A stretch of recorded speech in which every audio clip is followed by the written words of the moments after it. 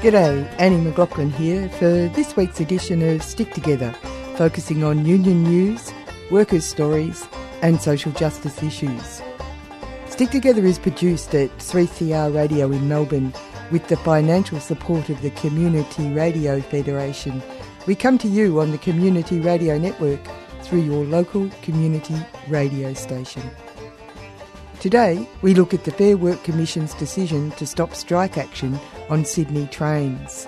What does it mean for these workers and workers in general? We get an overview from Sally McManus, the Secretary of the ACTU, the Australian Council of Trade Unions.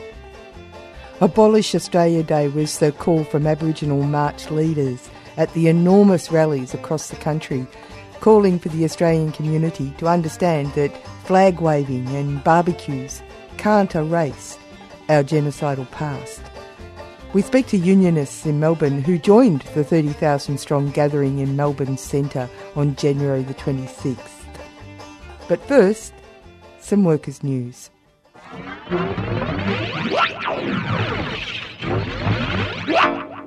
The Retail and Fast Food Workers Union, RAFU, the new union on the block, has succeeded in brokering a new agreement for Domino pizza workers. Josh Cullinan from RAFU explains. Today, the 24th of January, is the first day of full award rights applying to over 22,000 workers at Domino's outlets. Many different agreements and systems were in place before today, but from today, everyone's covered by the Fast Food Industry Award. That's because of RAFU action. We terminated the agreement. We've been making sure that from today, all of their rights kick in. And what are those rights? Well, first up, free uniforms. Minimum 3-hour shifts for casual and part-time staff. Casual loading's now 25%. Saturday loading, 25% on top of your casual loading if you're casual. Part-timers, 25% on Saturday, 45% on Sunday, 50% for managers. That's from this weekend on. From today on, 25% casual loading. For Friday, a public holiday, well, public holiday rates are 225%, 250% for casuals. All of those rights won by RAFU put into place by the Retail and Fast Food Workers Union. All workers now have a fundamental right to consultation over major changes. If your employer is insisting that casual jobs are redundant, that everyone must go part-time or any other changes like that, they need to engage in proper lawful consultation under the award. If they don't, they could be breaking the law. Get involved, get the union behind you to make sure that you're getting all your rights. If you've been made part-time or if you're a long-term part-timer, from today, minimum guaranteed hours every week have to be agreed in writing from the start of your employment. You also need to have agreed days of work and start and finish times. You don't wait for the weekly roster if you're part-time. You know which days you work, you know your start time and your finish time, and you're planning your life around it. Well, that's the right under the award, and that starts from today. Make sure your employer's doing it. If you need help, get involved with your union. Your agreed hours for the week cannot change, cannot be cut, cannot be reduced without your agreement in writing.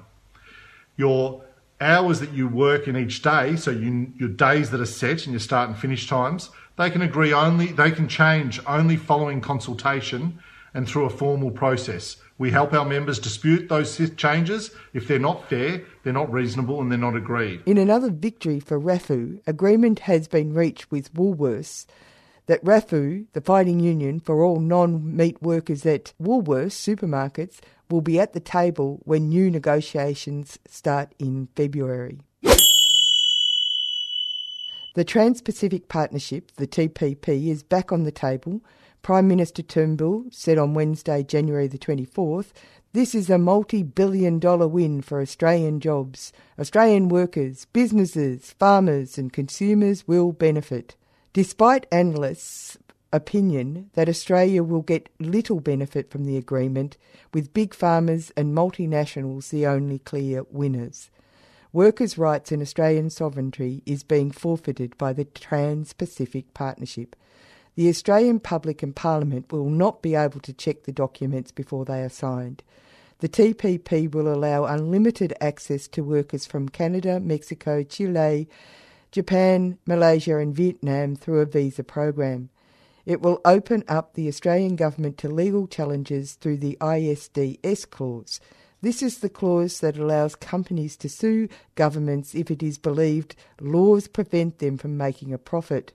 The most celebrated case was the Philip Morris company suing for damages after Australia's plain packaging on cigarettes. However, other examples include mining companies excluded for environmental concerns in Canada. Laws such as occupational health and safety are commonly disputed, as was the case during foreign filmmakers encouraged to our shores to make Hollywood blockbusters. Murdoch University is pursuing the head of the National Tertiary Education Union in Western Australia for allegedly coercing it not to axe its union agreement. Just before Christmas, the Federal Court allowed Murdoch University to proceed with the case, alleging union rallies, Facebook posts and tweets can be unlawful coercion after considering it raised legal questions that had not yet been determined by the courts.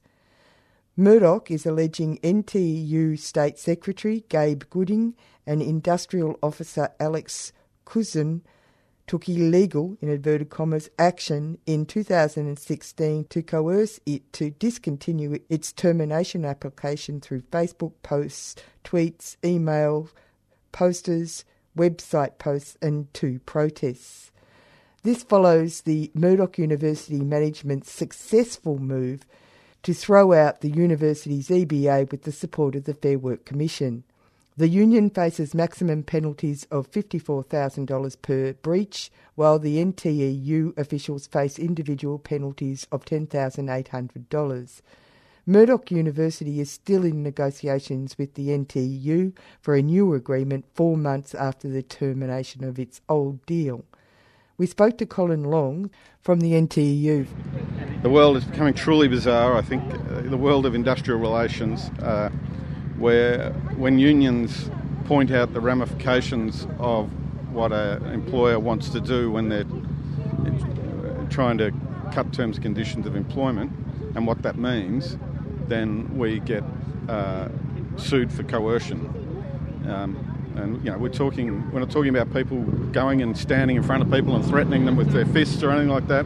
We're talking about Facebook posts and Twitter and tweets. So, well, core union business. Oh, it is core union business. But you know, this was like, there's been decisions in recent years where if you call people scabs, that's when they're crossing a picket line. That's it's okay for employers to just tear up an agreement that had been negotiated many times over 20-odd years and put everyone back onto reduced terms and conditions of employment. That's fine, but if the union alerts its members and others to the ramifications of what the employer's doing, that's considered to be coercion. Anyway, we'll see. It's in the federal court. There hasn't been a hearing on it yet.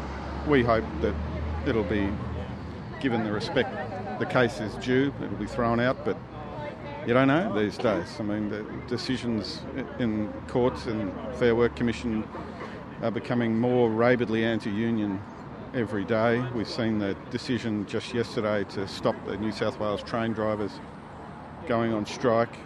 It effectively renders the very limited right to strike we have here, which is only during a protected action period during bargaining, virtually renders that null and void now as well. So there's. I mean, people might say that it's about unions, but it's actually about workers.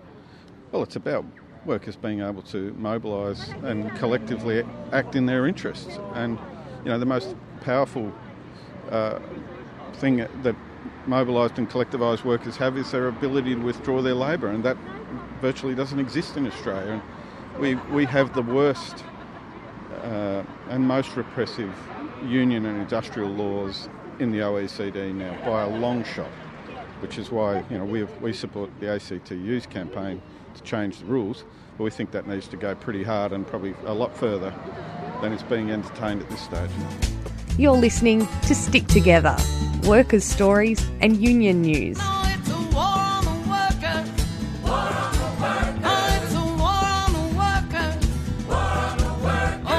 Broadcast around the country every week on the Community Radio Network.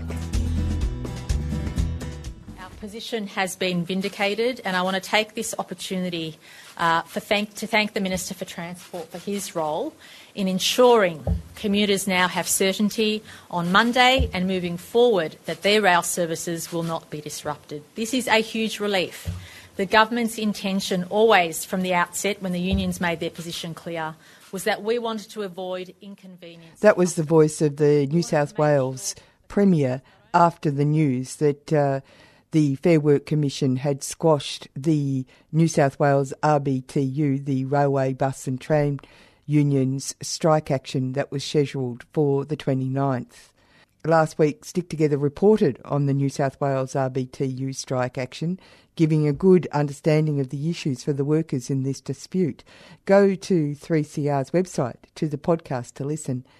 You will have heard that the Fair Work Commission's Deputy Commissioner, Jonathan Hamburger, ordered the suspension of the 24-hour action, slated for Monday the 29th of January, and also the continuing overtime bans, saying it was threatening to endanger the welfare of part of the population and threatening to cause significant damage to the Australian economy or an important part of it.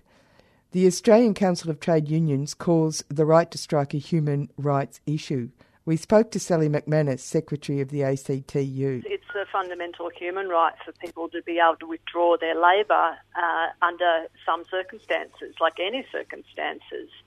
And the ILO, which is the International Labour Organisation, has already cited our government for violations of those basic standards.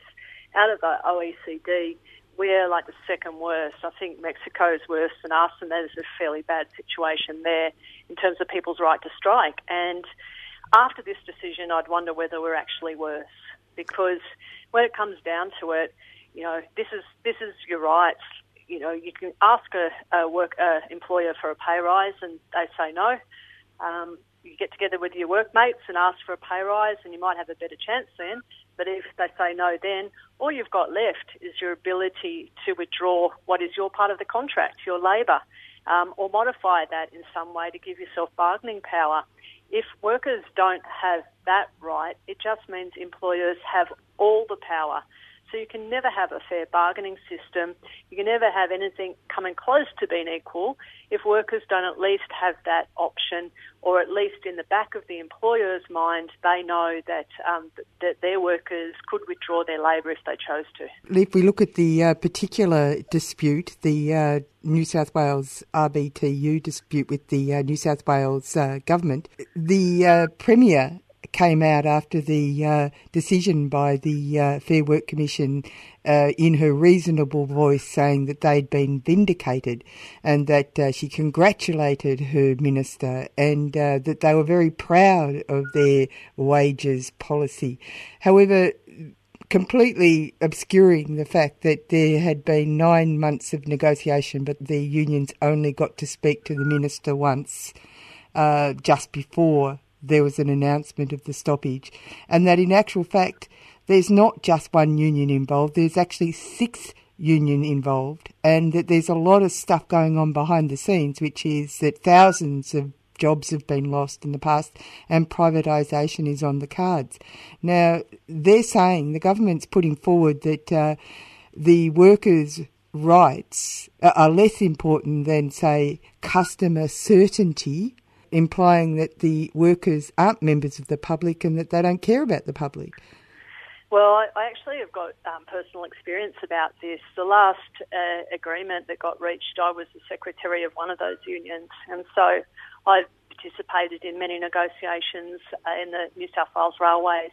And you're quite right that it's been 9 months of negotiation, and what's actually happened in Sydney and New South Wales is that Liberal government's been slowly cutting back on the staff. So they've been actually over a period of time lots and lots of redundancies. So rail workers have seen their colleagues lose their jobs. They now have to work longer and harder for the same amount of money. And there's a build-up of pressure and frustration. On top of that, they've divided the New South Wales Railways up into several different parts. So you've got Sydney trains and New South Wales trains. And it's clear for anyone to see what this is about. This is about bundling it up and putting a nice bow around it, ready for privatisation. And they're not even hiding that now, so people can see that happening as well. And finally, what happened was the government brought in a new timetable. Now, bringing in a new timetable for a huge public transport system is a big deal. They did so with really no consultation with the workers at a time that cut back the staff. So what it means, in order to make that timetable work, to get people to work or to hospital or wherever, the workers themselves are forced to work overtime, and not just a little bit of it. They basically get 1 day off every fortnight. So they've lost their weekend. They're working at least a 44-hour week, compulsory overtime.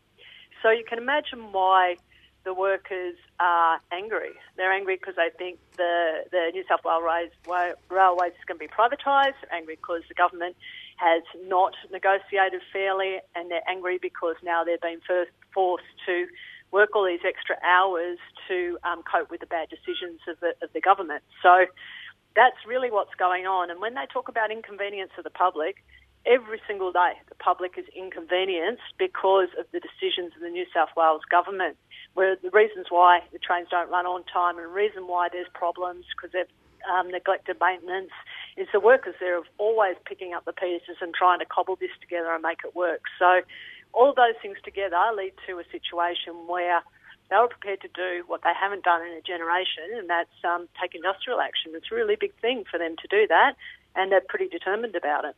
So now let's look at the Fair Work Commission, because the Fair Work Commission's decision was based on the notion that, one, they're not allowed to go on strike, but also they have to immediately stop their indefinite bans. And this is because apparently there's a threat to endanger the welfare of part of the population, and that it will cause significant damage to the economy of Sydney, the largest and most economically important city in Australia. Not a national emergency.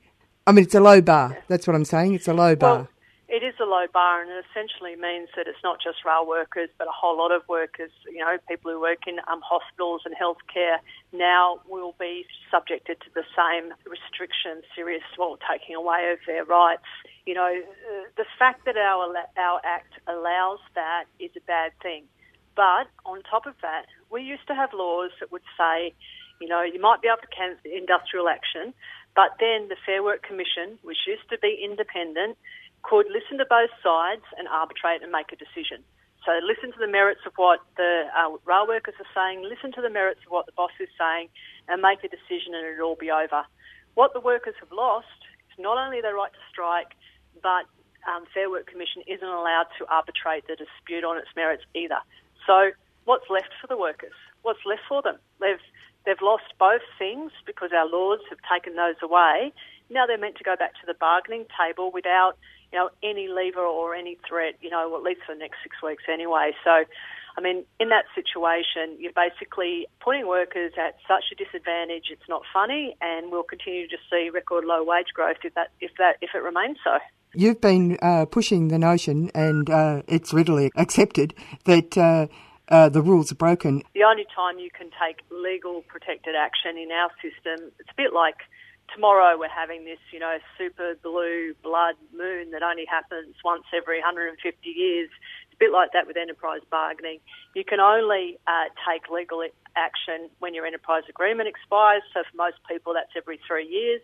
You can only do it after you've tried to bargain in good faith. You can only do it after you go through a whole ballot of all of the workers run by the Electoral Commission. You can then only do it if you give 72 hours clear notice.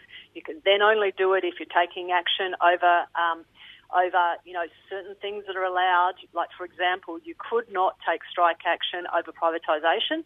That would be illegal. Could not take strike action over the use of labour hire. That's now illegal.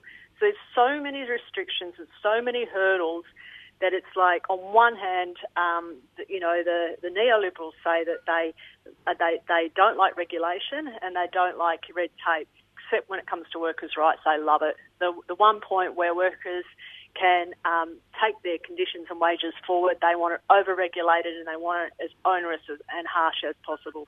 Now, it's fascinating, isn't it, that the New South Wales rail union actually did everything right? Oh, they ticked every single box. Every single box. You know, they made sure that they did absolutely everything, followed every rule, yet still they can't take industrial action. Yeah. If those workers did now, each of them would be up for a fine of over $12,000 and the union for a fine of over $60,000 for each instance. So this is just a means of sending unions broke. So it's a big decision, like for people to decide to break a law, and each of those workers, $12,600 each. Those are big decisions. Like, you're already losing out by going on strike because you don't get paid. Yeah, that's right. And there will be an appeal. Probably not. The law is actually quite clear on this point. There's been a few other instances. They just haven't been as high profile where the Commission's done this. One that was high profile was when Alan Joyce grounded the Qantas fleet. That's employer industrial action. He did that deliberately to use these parts of the Act, which means that, because it was causing all this damage, which he chose to do, they had to cancel the TWUs and the pilots' industrial action. And do you know what the pilots' industrial action was? Wearing red ties. Wow. So all of that got cancelled. In that circumstance, it goes to arbitration, but not on its merits, not by listening to both sides. They basically keep the status quo. So, workers who are trying to negotiate better job security provisions, all of that came to nothing because of that manoeuvre by Qantas. Can I ask you what you think is going to happen now? Well, there's a 6-week cooling off period, so-called cooling off period. It's been suspended for 6 weeks. So I know that the unions are off, taking the offer to workers, and it'll be up to, the workers there to decide whether or not they want to accept it or whether or not they want to wait 6 weeks and have another go. Mm. Now, just to follow, this is just one of the large issues that are going on at the moment, and there's groups of skilled long-term workers, intelligent people who have been face to face with what's going on in this damaged working environment at the moment. So, for example, at Oakey North, as well as down at Esso at Longford, these people are intelligent, clear thinking people who have very high skills, labour. They're talking about how they're fighting a battle for their children. That's how serious this is. Well, we all feel like that. That there, all of those instances you talked about, one is by Glencore. They've locked out. So it's employer industrial action, locked out 180 workers for 200 days. Now, the Fair Work Commission isn't rushing in to cancel that, are they? No. Because they can't under our laws. So that's about labour hire, and over in WA, also there's workers over there where their EBA's been cancelled. So, our system's very broken. 80 years of mourning, 230 years of resistance. Yes! We will never go away. After many attempted systematic genocide, massacres, stealing our kids, we're still here. You failed, Australia. You failed at everything. You couldn't kill us off. We're here, and we're here in the majority. Shame!